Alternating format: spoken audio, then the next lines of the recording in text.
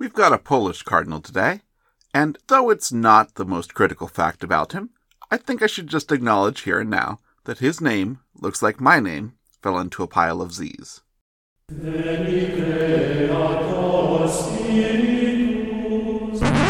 This is a popular podcast. Do not be afraid. Welcome to Popular History, a library of Catholic knowledge and insights brought to you daily. My name is Greg, and this is the 10th installment in our 21-part series covering all the 21 new cardinals announced by Pope Francis during his Sunday Angelus on July 9th. The consistory will take place on Saturday, September 30th. As usual, I've made sure the title of this episode and the show notes both have that name I mentioned well represented, which is especially helpful in this case, since Polish more or less trolls the Latin alphabet with things like that L that gets pronounced as a W. Grzegorz RYЩ was born February 9th, 1964, in Kraków, Poland. He studied history and theology and was ordained at the age of 24. He did about a year of pastoral work, as near as I can tell, but he didn't let the whole being a priest thing disrupt his studies. He went on to obtain a doctorate in theology in 1994, and did postdoc studies even beyond that, getting a postdoctoral history degree in 2000.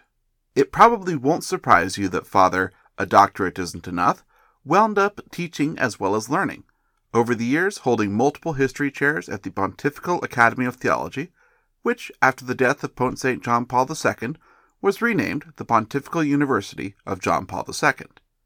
From 2004 to 2007, he directed the archives of the Metropolitan Chapter in Kraków, the Metropolitan Chapter being, I believe, basically the Archdiocese's own take on the Roman Curia. Rome, after all, is a diocese, so when you see something going on administratively in Rome, remember there's a decent enough chance that various other dioceses have their own version of that too.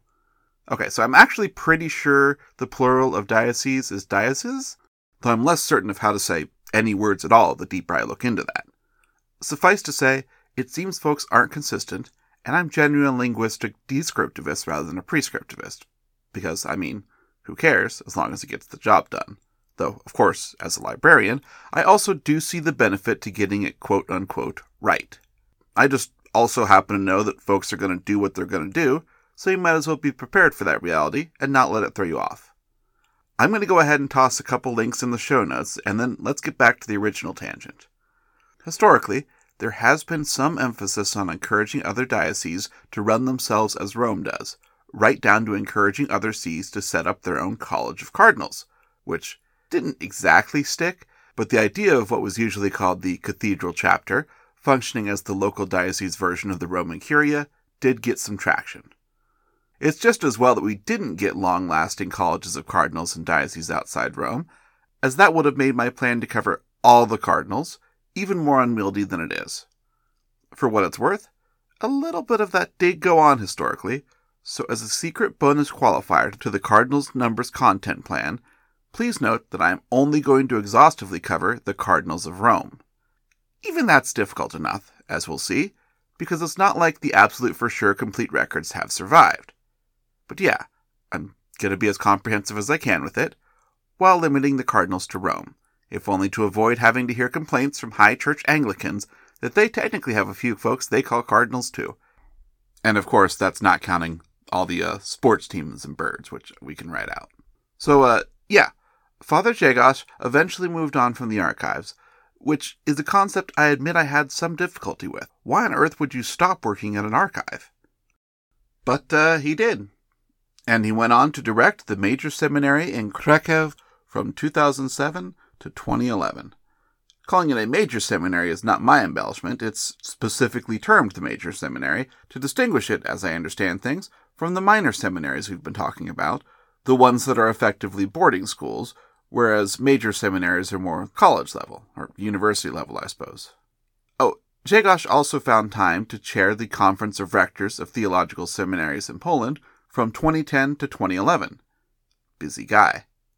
But as we know, you don't get to be a cardinal just by sitting on your duff. Usually. In 2011, the white phone rang and he was made a bishop.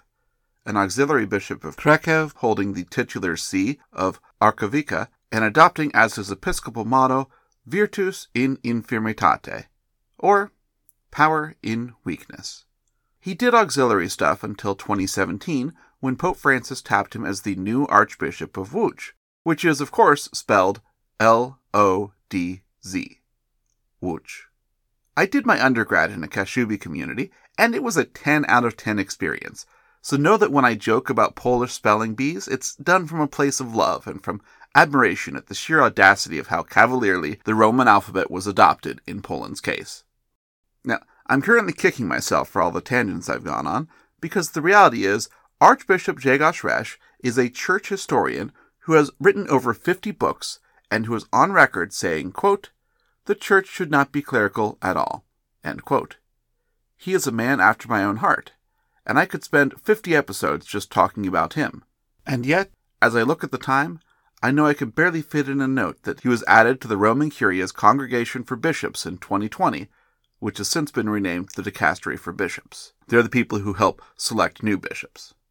Once elevated, Cardinal-Elect Grzegorz will be eligible to vote in future conclaves until he turns 80 in 2044. That's enough for today. There's plenty more to discuss about the Cardinal-Elect, and we may well get another longer format episode on him down the line, as this episode is part of Cardinal Numbers, our ongoing series where we discuss and eventually rate and rank all the cardinals of the Catholic Church. Thank you for listening. God bless you all.